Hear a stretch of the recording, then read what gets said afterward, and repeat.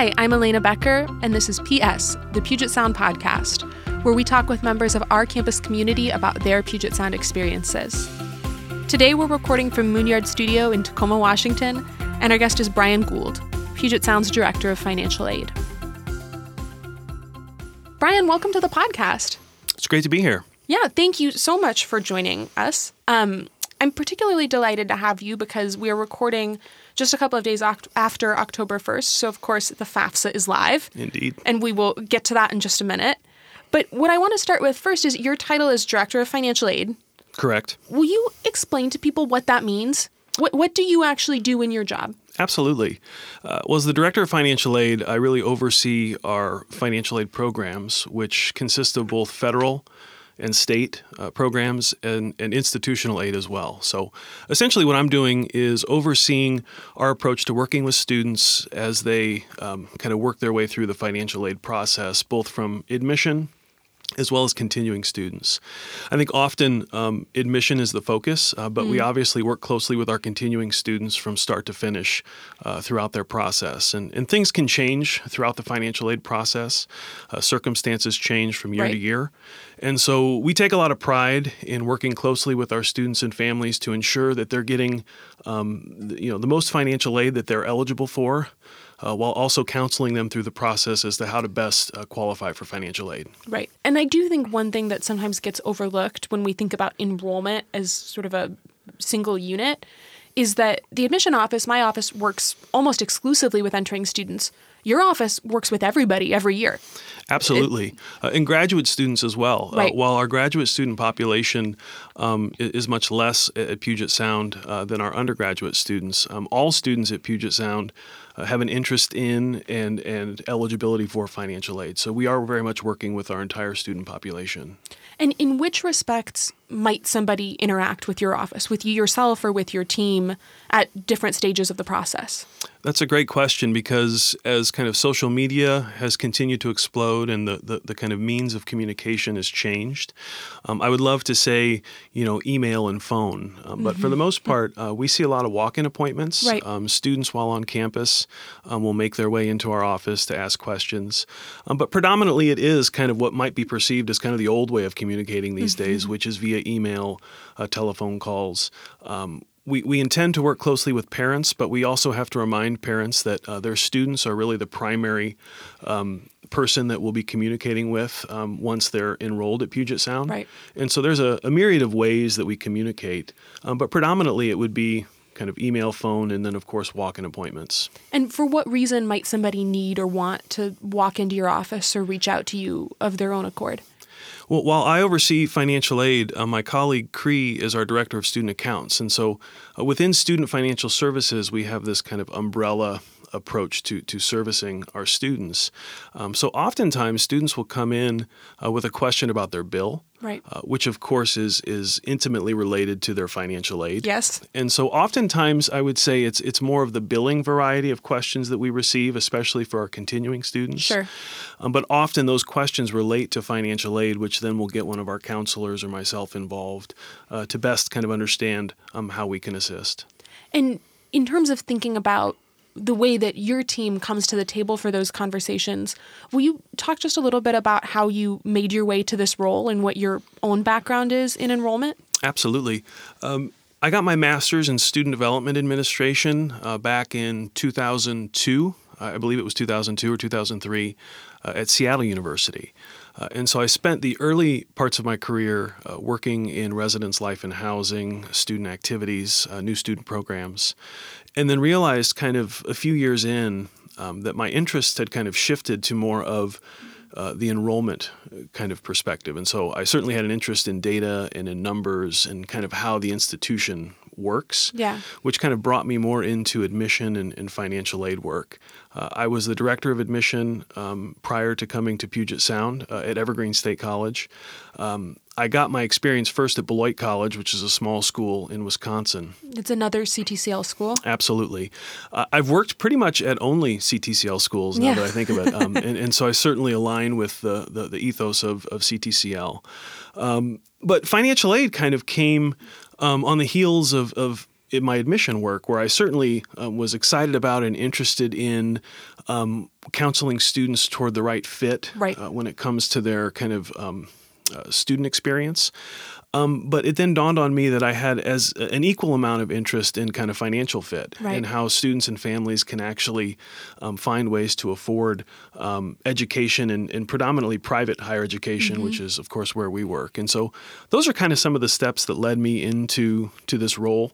But just kind of understanding the metrics behind not just the admission process, but then also how do you work with a family to determine what a good financial fit is for them as part of their enrollment decision. Do you think that your own background in student affairs and then in admission prior to coming to financial aid affected the way that you approach those conversations and think about them? Absolutely. I think to myself sometimes when I'm talking with a student about our on-campus living requirement and how I value that not just as an administrator in financial aid, but also in kind of understanding the philosophy that goes kind of behind being a residential campus. That certainly came from my experience working in residential life.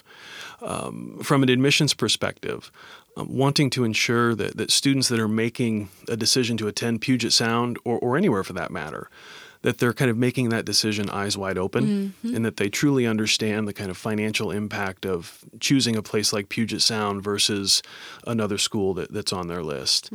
We do a lot to fund our students through financial aid programs, but I also like to be clear that we're not always able to do enough. And so it's important for students to kind of understand the financial fit in their search as well as their kind of academic or social fit. And well, even hearing you use the concept of financial fit and using that vocabulary feels to me like a much more qualitative approach to thinking about financial aid than I think I would have expected prior to coming into this field professionally. In terms of thinking about it like, well, we need to discuss what's possible for you and for your family from a lived human point of view rather than, well, here's an Excel spreadsheet and you can sort of slide your index fingers across it till they meet approach. It's funny you use the term the human kind of perspective. I was talking with a student the other day where I really intended to humanize our office for that student because I think student financial services can often be perceived as just kind of a transactional place. It's where I go to pay my bill. It's where I go to get my financial aid offer. Or if I have a problem. Probably. Absolutely. We tend to not have students coming into our office daily saying, we're so thrilled about all that you've done for us. It's often more, my parent has a question that they sent me here to get an answer to. And so to kind of humanize the office is to say that I'm a counselor. I may be the director of financial aid, but I supervise our counseling team, and I believe myself to be a counselor at heart. And so in humanizing the office, what I mean by that is just wanting to convey to students and families that we care, that we understand the challenges that higher education can bring to your pocketbook as well as to your kind of family dynamic. And so we spent a lot of time training our team and also intentionally wanting to best understand students' concerns and more importantly their financial challenges, so that we can educate them in a way where if they need to say no, that's not always the wrong answer. And that I want them to look back on their experience at Puget Sound with excitement and with enthusiasm and not with any sort of regret by virtue of say, the loans that they had to take out in order to make this happen. Well, and I think one of the reasons that becomes such an important part of the process is that particularly if you have never applied to college before, if you don't have an older sibling who has applied to college before, but really, even if you do, it is such an overwhelming process to face down a lot of very bureaucratic-looking forms and paperwork that feels and is very high stakes and hope that you're doing it right. Absolutely. And the FAFSA, which for those of you listening is the free application for federal student aid, can be a very intimidating application. I think of when I'm talking with our staff, sometimes I will say to them, it's hard for people to walk in here and unpack their financial reality to just be evaluated and determine whether this is going to work for them or not. That's not an easy conversation. And so we want to be sure that we are kind of showing care in those conversations, but we recognize that they need to happen. Yeah. We need to understand a student's or a family's finances in order to best counsel them towards making a good decision financially. And so the FAFSA, you mentioned October. This is a timely addition. October 1 is when the FAFSA opens for the following academic year. So students are already filing that FAFSA for fall 20. And that's really the starting point for us to start working with families to better understand, okay, how does your expected family contribution, which is a result of filing the FAFSA, Right. how does that inform the kind of financial aid that we may or may not be able to provide you Right. in order to attend? And what is the answer to that question? Well, it varies. The less financial need a student has, the easier it is for us to meet it. Right. And so when you file the FAFSA, essentially what the FAFSA does is it provides a starting point for institutions to best ascertain the financial strength or lack thereof of a family. Right. And so the expected family contribution can be as low as zero, which means that the FAFSA believes that that family may not be able to spend even $1 on a year's Right. worth of higher ed. It could go into 6 digits, which means that the family has, a lot of financial strength. And just to clarify for anybody listening, that expected family contribution is the number that the FAFSA spits out. That's to correct. Overgeneralize. And it spits it out regardless of where you intend to go. Right. And so if you're applying to a community college, a 4-year private, and a 4-year public, the FAFSA's EFC is going to be the same regardless of where it is you choose to attend, which can be confusing because Right. oftentimes families believe it's a guarantee or a promise or, Right. I'll hear sometimes the FAFSA said that we can afford $10,000. You're asking me to pay $15,000. Right. What's with that? Right. And so that's the EFC is not a promise or guarantee. It's really just an output of the FAFSA. It does determine whether you qualify for a federal Pell Grant. It's also used to determine whether you qualify for a subsidized loan versus an unsubsidized loan. So don't get me wrong. There's a lot of value to understanding what your EFC is. Right. But Even beyond what that number is. Absolutely. Yeah. What it will qualify you for or Right. not. But when it comes to making a decision to attend an institution, you'll have a financial aid award that can vary from school to school. Right. And that's where sometimes the confusion can set in, is because your FAFSA is the same no matter where you go. But your financial aid award can differ dramatically, say, from this school versus the next. Including one of the things that I have found that I've gotten a lot of questions about at the time that people are laying their financial aid awards out next to one another is that the line items on those awards are not always the same. So some schools will include automatically a parent loan in their financial aid package. And I think that can sometimes feel confusing to people who are looking at that final number and want to know why it looks distinct. Well, because there's a larger loan in somebody's package or there's a parent loan, or sometimes those distinctions are not in the same line items. Absolutely. And that issue is actually being addressed at the federal level. And by that, I mean, whether anything is going to come of it short term, I don't know. But there's a lot of talk in the financial aid community and with federal student aid that institutions need to do a better job of articulating what is actually in the financial aid Right. offer and not being kind of vague or incomplete Right. in how it portrays the financial aid that a student is receiving. The PLUS loan is a great example. Any student that files a FAFSA is eligible to have a parent borrow a parent loan as long as they pass a credit evaluation. Right.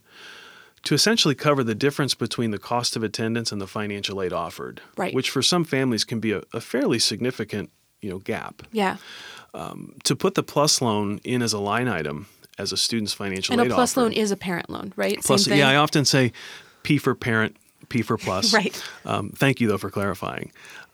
There's so much vocabulary in financial aid. Yes. I need somebody to help me Yeah. to distill what it is that I'm talking about.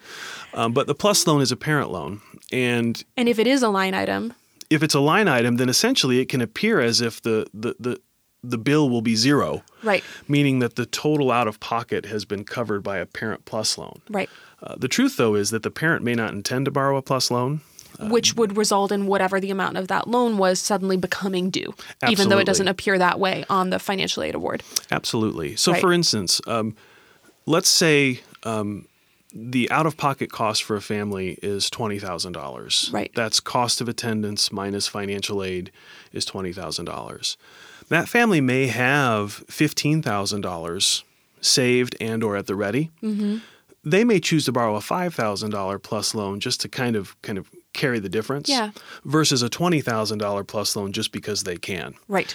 And as a counselor, that's really what we do in trying to help families better understand their options and how they can kind of put a financial plan in place to kind of limit borrowing or perhaps not borrow at all if possible. Yeah.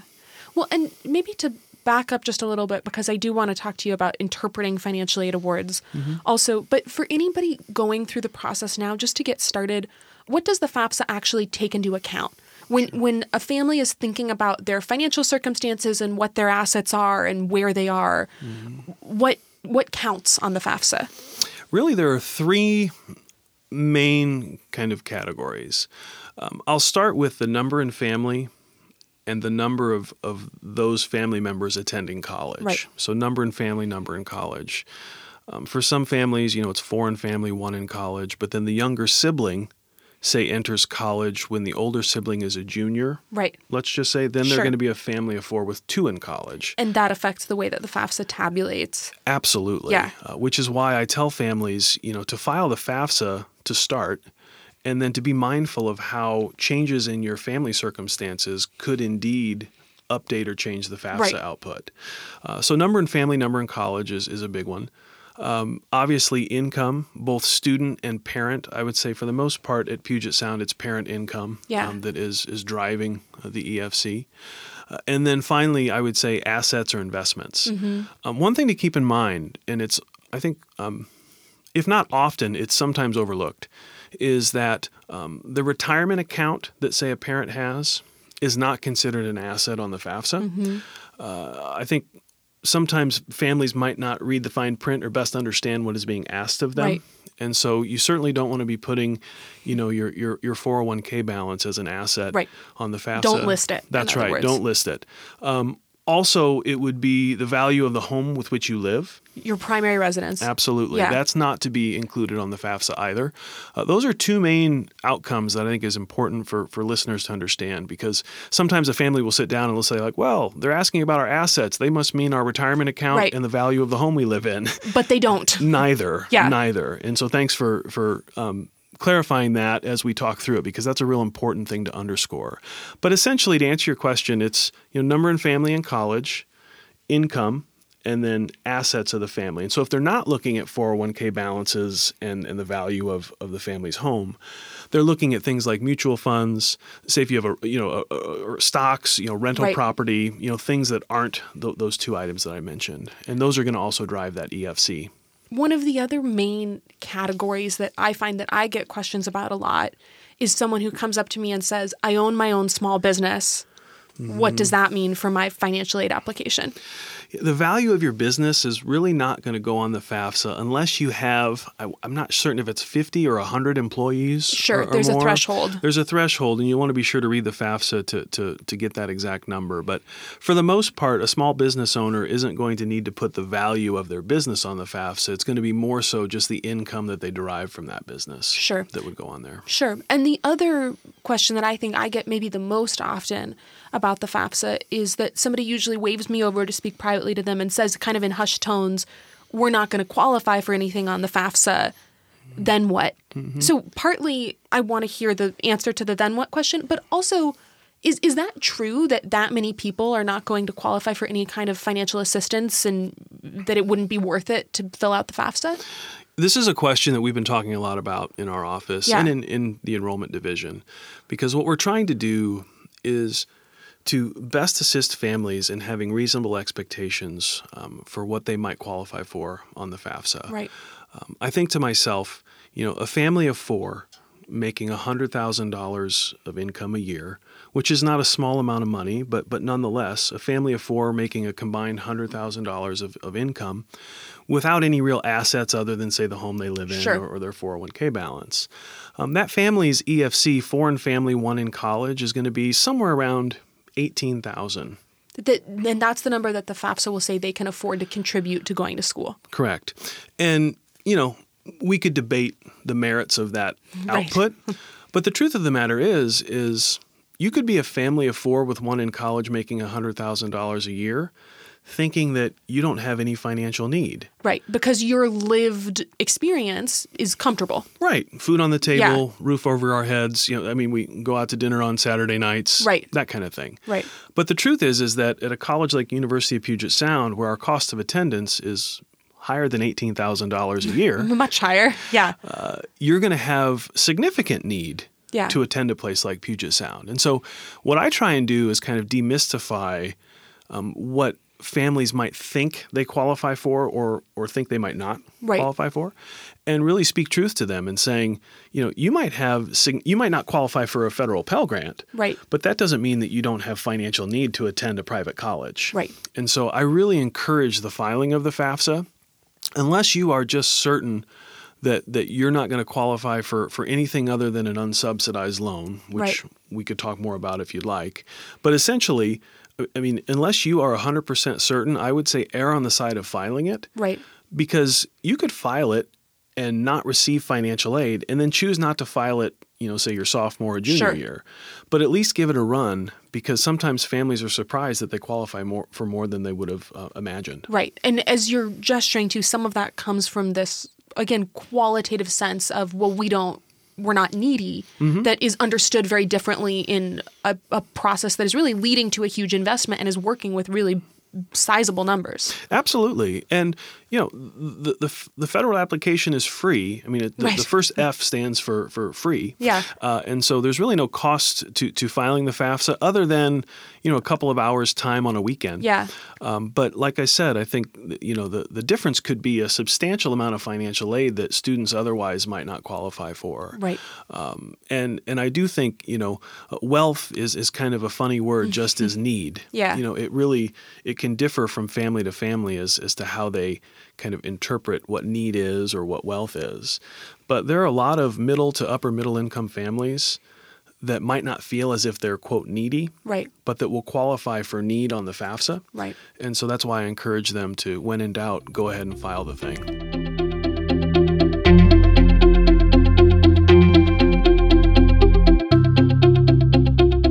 Hi, I'm Tori Henson, Assistant Director of Admission at Puget Sound, working with students in the Mid-Atlantic and in the San Francisco Bay Area, as well as all of our transfer students. If you like what you hear on this podcast, you can learn even more about Puget Sound by coming to campus. Schedule your visit at pugetsound.edu/visit. We'd love to host you.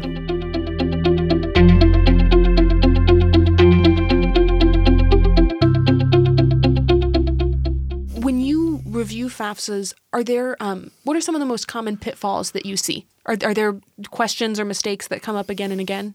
The ones that I mentioned earlier. Retirement accounts and value of your primary residence. Yeah, I'll give you an example. Sure, please. We'll look at a student's FAFSA in their second or third year. Yeah. And the family will call very concerned because all of a sudden they lost all of their grant aid in their second or third year, and they don't understand why. Right. And so we'll pull up their FAFSA. We're not able to review each and every FAFSA and verify that the family completed it correctly. Right. And so oftentimes it's the family that's calling us to say, what happened to my Pell Grant or what happened to my need-based institutional aid? Yeah. And we'll pull up their FAFSA and we'll look, and all of a sudden, under investment, there's a six-figure number. And I'll ask, well, it doesn't appear that you had that on your FAFSA last year. Right. What changed from last year to this year? And they'll say, oh, wait, that's my retirement account. Right. And I'll say, oh, really? That's not something, the balance of your retirement account is not something that you should have on the FAFSA. And so they'll go out and correct the FAFSA. Yeah. And all of a sudden their aid is back in store as it was the previous year. So those are things that we ask families to keep an eye out for and to ensure that they're completing it correctly each and every year so that we can sustain their financial aid from year to year. Right. And for folks who get through that process successfully, what do we then get? When somebody fills out the FAFSA, what do we see and receive from that process? And then what do we do with it? Can we demystify that a little bit? Sure. So when a family goes out and files the FAFSA, and I like to say it's the student that's filing the FAFSA with their parents kind of riding shotgun, right, if you will. For many families, that's kind of a changing of the guard in a way to where all of a sudden the student is driving. I will sometimes joke that the parent might be steering from passenger side. Right. But nonetheless, it's very much the student that's completing the application with their parents' information. Right. And so when they complete the FAFSA, what happens is they will put on there a list of schools that they want the application to get sent to. And then electronically, when they submit the FAFSA, each of those schools will receive the same report. It's the exact same report no matter where it is you determine that it should go. We receive a daily file from the Department of Ed that we load into our system, which includes those FAFSA records for the students and families that have included us on their list. And then each day, when we load that file, we'll review it to determine whether there's been a change that we need to act on, whether it's a new FAFSA that we need to create a new financial aid offer for. Those are the ways in which we interpret the information to then determine what kind of action item we might take. Right. But it's a daily process where if you complete the FAFSA today, more than likely by Thursday, if not Wednesday, we'll have a copy of that in our system that we can act upon. And today's a Monday. For That's anybody listening, we may not release. Yeah, usually. But within about 2 or 3 days. Yeah, sometimes I have a sense of humor about this, but sometimes a family will file the FAFSA and they'll call, be like, "Did you get it?" 10 minutes later. Yeah. Not yet. There's a daily process, and typically within 48 hours, we should have a copy of it on file. And for somebody who is submitting a new FAFSA to us, either they're a first-year applicant or their financial circumstances have changed substantially, what do we do? What are the components that can go into assembling the financial aid award that we will eventually return to them? Sure. Great question. We in the financial aid office wait until the student's admitted. And naturally? Naturally, yeah. So we're not going to put a financial aid package together for a student that hasn't been admitted yet. Right. And so the first kind of action is that you've been admitted to Puget Sound. And a part of that admission, as you know, is often a merit scholarship. Right. And back to your question earlier, what happens if you don't file the FAFSA? You still qualify for academic merit scholarships. And there are a number of families where that's sufficient. That meets their need. Absolutely. Yeah. But as a part of our processing, once the student has been admitted, typically within 2 weeks of you being admitted, we will have reviewed your FAFSA if it's on file and completed and processed a financial aid package that then is sent to the student. Right. It's sent both in the form of their admission portal, where they will receive notification that their financial aid is available for review. And it also is mailed. We recognize the importance of parents in this process. And so we're not online only. We actually will mail a brochure, which includes all the financial aid information as well as instructions to each household. And so something will arrive on the doorstep, typically within 2 to 3 weeks of your being admitted to the institution. And one just really important thing to know about that is you may get a separate communication, you will get a separate communication notifying you of your admission and your merit award. And something else is coming. That's right. And I have run into situations, even just this last spring, where I talked to students in April, months after they had gotten their decision, who were not aware that they had a full financial aid award because they had just seen their merit scholarship number and then thought, well, that's it. Right. And that their total award was in $20,000 or $30,000 in excess of that initial number. Yeah, no, that's a great point. And it's important in all ways to be paying attention, obviously, to not just the mail, but to your email. Right. Because a lot of our notifications might be prompted via email. But it is true. If you file the FAFSA and we have a copy of it in our office, we are definitely going to provide you with a financial aid offer that is different than just your merit scholarship. Now, for some family, let's say your EFC is above our cost of attendance. Right. In other words, you have a lot of financial resources available to you. Correct. In cases such as that, you'll get your merit scholarship right out of the gate. And then a couple of weeks later, you'll get a packet from us that includes unsubsidized direct loan. Which you could choose to turn down, right? Absolutely. Yeah. You can always refuse the loan that's been offered to you. But by rule, if you file the FAFSA, you're eligible to borrow. And so we will include a loan as part of your financial aid offer, whether you want it or not. Right. And so it is important that families know that they can always decline the loans that have been offered to them. But even in that case, you're going to get something extra, Right. which is above and beyond the merit scholarship. Well, and I do find sometimes when I'm talking to people about that, I think they sort of recoil at the notion of a loan. Sure. But there are also, and you see this much more than I do, every spring, families who find that a small low-interest loan, like the ones offered through the FAFSA, might be the difference between comfortably being able to afford sending their student to Puget Sound and having to reach for it a little bit. And I find the same thing to be true with outside scholarships, where sometimes in the fall, folks think, oh, there's no point in my applying for this $1,000 scholarship or $2,000 scholarship. And then in the spring sort of wish that maybe they had that resource available to them. Absolutely, especially to start with outside scholarships. Yeah, please. $1,000 outside scholarship might take care of your books for a year, which at the onset might not sound like much, but you'd be surprised at how many students that we talk about, how it is to get their books and to get them in a timely way and to have it be kind of well organized and so forth. So, every dollar counts. And so I think it's important to note that. And just real quick, when we say outside scholarships for people who maybe don't know, what do we mean by that? We mean a scholarship that is coming to us from an external entity that isn't the government, meaning it's not a federal or state grant. Right. It's not an institutional grant. We didn't give it to you. Thereby, it's an outside scholarship coming from the local Kiwanis or Rotary or you can fill in the blank. School district. Exactly. So there's a lot of outside scholarships out there that, one of the things that pains me is in April, I'll be sitting down with a family who is trying to determine whether we're going to be a good financial fit for them. And it's the difference between maybe $2,000 or $3,000. Right. And we're not able institutionally to kind of meet that gap. And so they'll ask, well, are there any additional scholarships that we might be able to apply for? And unfortunately, in April, by then it's too late. Right.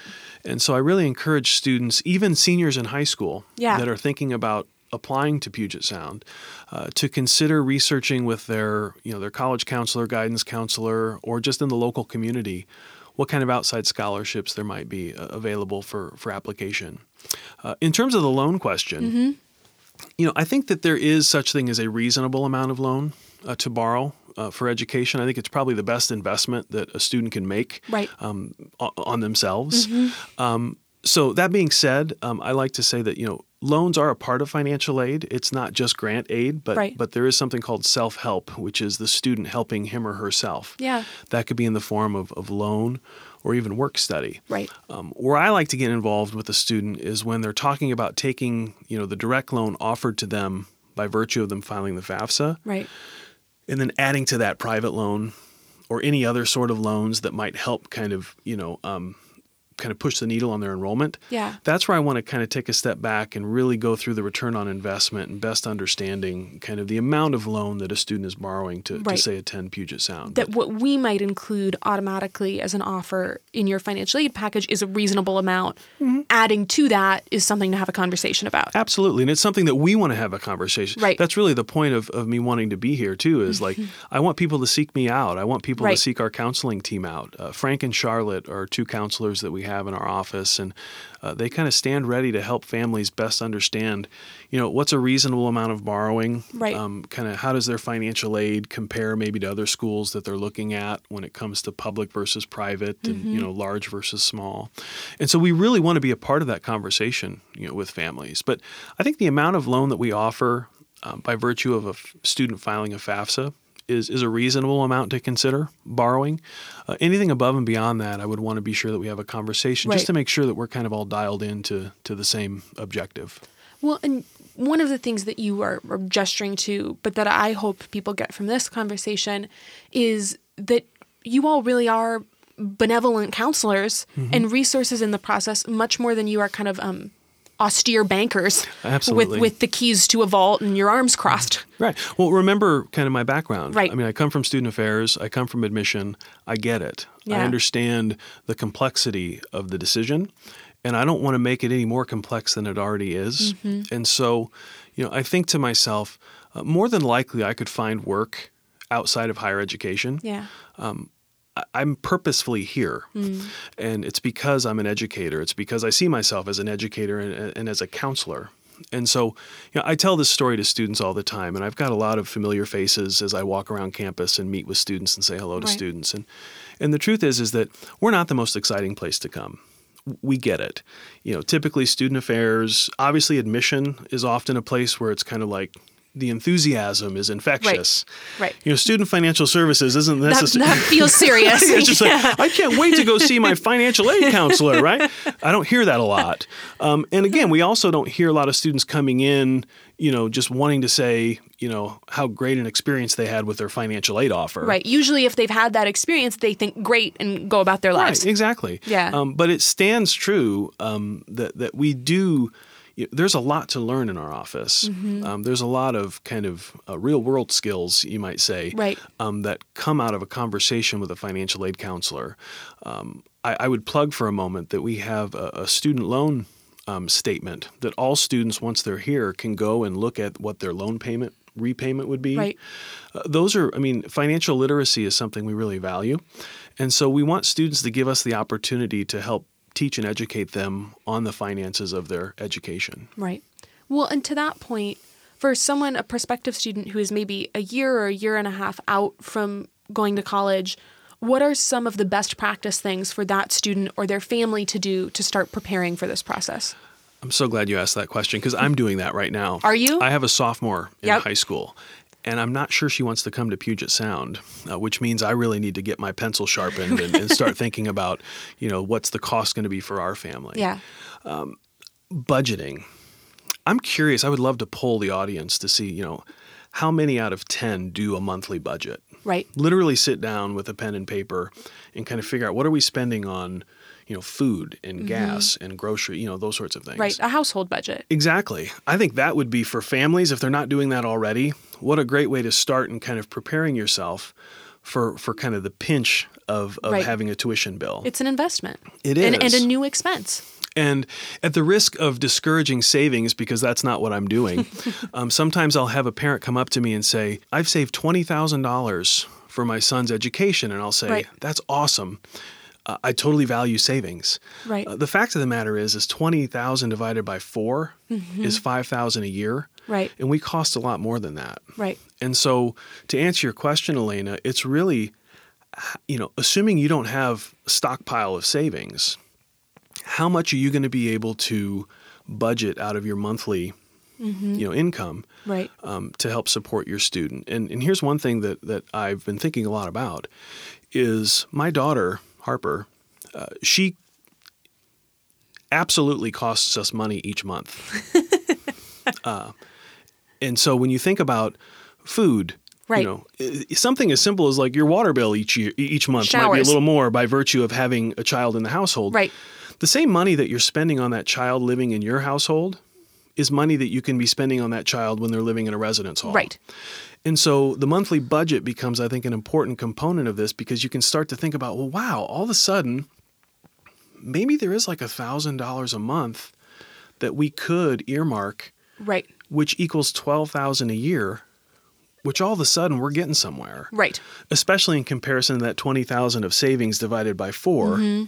And so if you have both, well, geez, then you've got, even more, $17,000 in that equation. And so the idea is to start thinking more kind of critically about your monthly budget and what each family might be able to sacrifice in order to send their child to college. My wife actually has told me stories of when she went to school. Her parents actually kind of created a bit of a club within the community where they all did free vacations. It's like, we're not going to go on vacation unless the cost of admission is free. Right. And that was kind of a tightening of their belts because they valued and knew to sacrifice for that kind of monthly budget. Right. Now, this isn't going to apply to all families, and I'm not here to say this is all you need to do, but I think it's a great start. Well, and one of the things I love about that tip is I do think that sometimes financial aid can feel like something that happens to you. You fill out the FAFSA, and that's kind of that's a complex process. And then you just sort of wait with your hands on your lap. Maybe you apply to some outside scholarships, which is a good thing to do, and then get the award back and hope that it works out. What I love about what you're describing is to look at your budget and figure out what other financial resources you might have is an empowering thing to do and prepares you to more fully understand what your response to that financial aid award can be when you get it. It really does. I mean, I think to myself, to use my children as an example, I do a monthly budget. I'm kind of a nerd in that regard. My wife calls me a nerd when we talk about that, but we're very much partners in this, which is very important. But just to think about, I think just this past month, we spent a couple $100 on activities that the kids are involved in at the high school level. Right. And so again, as you start to look at your monthly budget, I think that families can get a little bit more oriented around kind of where they can kind of push and pull some of their finances to make this place a reality. Now, I will say one thing. I will talk with families that will almost out themselves in terms of the sacrifice. Well, if we're spending this on education, these are all the other things that we're not going to be able to do. Right. And I'll say for 4 years, you might be right. Yeah. But it becomes, a value proposition, obviously, for families. And that's one thing, especially at a private institution where we're having to work hard to ensure that we remain affordable. That's the partnership with families that we really welcome. Because for many families, this is a doable proposition. Right. It's just harder when you sit down to the table to pay your first fall tuition bill and realize that you haven't done any of the planning. Right. That's where it becomes hard. And I think a good reminder that this is an investment, right? As much as it is a terrific experience and all of the things that people in my office talk about and matters for the rest of your life, it's an investment. It's an investment that increases your earnings potential as a student. It's an investment in the life of the mind and your success as a human being. And I think it can make the process easier to remember that that's part of it. Yeah. And the data is clear. I think students that are making, good enrollment decisions, studying in a way that will then promote their employability and opportunity post-graduation. I mean, the investment is clear that attending, a four-year institution and receiving a bachelor's degree is a really good bet on yourself. I think where it gets a little more murky is to the extent you're able to kind of, go above and beyond with borrowing and other things in order to make that a reality. And that's a conversation I would love to have with a student on a case-by-case basis. Yeah. And I want to just say one more time, that's not just something you want to do, but something people can and should do. They should call the Student Financial Services office or drop in or email. Absolutely. But the truth is, when you look at borrowing, I sometimes will talk with students that earn their bachelor's degree and kind of consider themselves to have made it, right, and go buy a $20,000 car, which is worth $12,000 when they drive it off the lot, in comparison to $20,000 of student loan, which over the course of one's lifetime is going to benefit them greatly. And so I think it's important to kind of understand the purpose of loan and also the opportunity that loan might provide, as long as it's within reason. Brian, before we wrap up, is there anything else particularly important that I didn't ask about, but that people should know or be aware of or have on their minds as they think about financial aid and affording college? Yeah. I think most importantly, or what comes immediately to mind, is what's called professional judgment. The financial aid offices throughout the nation, not just ours, but every financial aid administrator at any college has the capacity to invoke professional judgment in a case where a family's FAFSA does not truly represent their financial circumstances. I'll give you a quick example. Please. We've moved to prior year, which means that for a student filing the FAFSA for fall 20, their family would be using the 2018 tax return. Right. And I've already talked with some families that have said, oh no, 2018 was like our best year on record. Right. And now here in 2019, one of us has lost a job, perhaps, a reduction in income, an increase in unexpected expenses, medical expenses. There's a lot of things that happen. And to feel as if the family doesn't understand that that's our role. Right. Is to look at that and be thoughtful about it. Right. But we can't anticipate that. We need to hear from families. And so it's important that families understand that if a special circumstance applies to them, whether it be reduction in income or increase in unintended expenses, we need to hear from them and we need to know about it because it can make a significant impact to someone's financial aid. Now, they're going to have to, of course, provide us with documentation. And I mean, you just don't call and ask, but you start That's by how you calling start. and asking and saying, hey, it's funny. All of a sudden, one of my parents has lost a job, and so the FAFSA doesn't really seem to represent our circumstances anymore. Right. Ding. That's what we want. We want to hear about that. Right. Because we can then evaluate, interpret, and make an adjustment to their financial aid to recognize those unique circumstances. And so that's something that I want all families to know exists. Because if you don't know, you don't know to ask. And oftentimes those are the families that might need it most.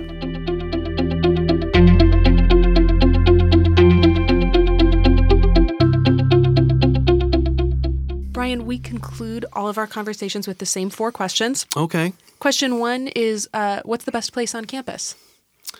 My favorite place on campus involves walking. I park each day in a lot where I get to walk by the music building en route to Jones Hall. And there's a lawn kind of out in front of the library between Jones and the music building, which I've been here going on 6 years. And I still rarely miss a morning where I don't pinch myself and say, this is one of the most beautiful campuses I've had the pleasure of being on. And so that's definitely something that evokes kind of emotion when I think about my walk-in each morning. Pops on the Lawn is something that goes on there. Oh, I love it. Absolutely. Just quickly explain what that is. Well, our music department at the end of each academic year will perform out in the lawn for the community. Usually it's around, 3 or 4 o'clock on a Friday afternoon in May. It's nice out. Oh, geez. Yeah. It's picturesque and just perfect. And so so that's something that, again, it's a great tradition and something that is very much special about this place. So that's where I like to be. What are you reading right now? I recently finished a biography on Neil Young. I really appreciate music. I play guitar myself. And so Shaky is the name. It was written, I think, probably, 10 or 15 years ago. But it's a really interesting kind of portrayal, biography of Neil Young, kind of starting, young in Canada and moving to California. And so that's one thing I've been reading, or something recent. I also, as I think about what I like to read, I really like humor, too. So David Sedaris is somebody that I really like to read as well. What is your favorite place to eat in Tacoma? I like, again, this is kind of lunchtime is where my mind went. Sure. On 6th Avenue, there's a place called MSM Sandwiches. And it's very unassuming from the outside. I mean, you could miss it. Yeah. It kind of looks like a convenience store with a parking lot. It does, very much so. And it is actually. I mean, you can go in there and get like a roll of toilet paper, I think. Yeah. But the truth is that they've got some amazing sandwiches. The Cuban is one I think that I like the most there.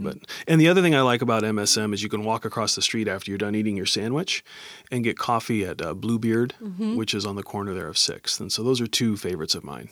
Lastly, Brian, what makes Puget Sound special?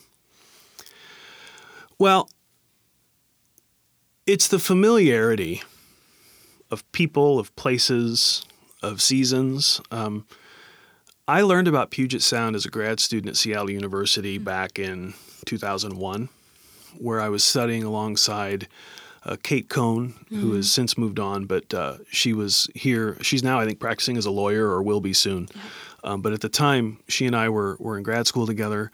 I met Debbie Chi, Our Director of Residence Life. Absolutely. Marta, who also works in student affairs, but just a long list of people that I kind of became aware of through this master's program at Seattle University. And the common denominator amongst them all was this place. And I appreciated and valued them as professionals and as people so much that it planted a seed in my mind where I was like, wow, there sure are a lot of colleges that one could work for, but this is one in particular that, knowing these people, I find myself kind of as a part of that scene or crew. And so long story short, when this position opened up, I jumped on it, and I've been here almost 6 years since. But that's one of the things I like the most about this place is when I say familiarity, that's what I mean, is when I'm grabbing coffee at Wheelock, I'll see a few students and we'll say hello. It's not something where it's like, oh, he's a staff and I'm a student, but there tends to be more of that kind of camaraderie and familiarity. Brian Gould, thank you for joining me on the Puget Sound podcast. Thanks for having me.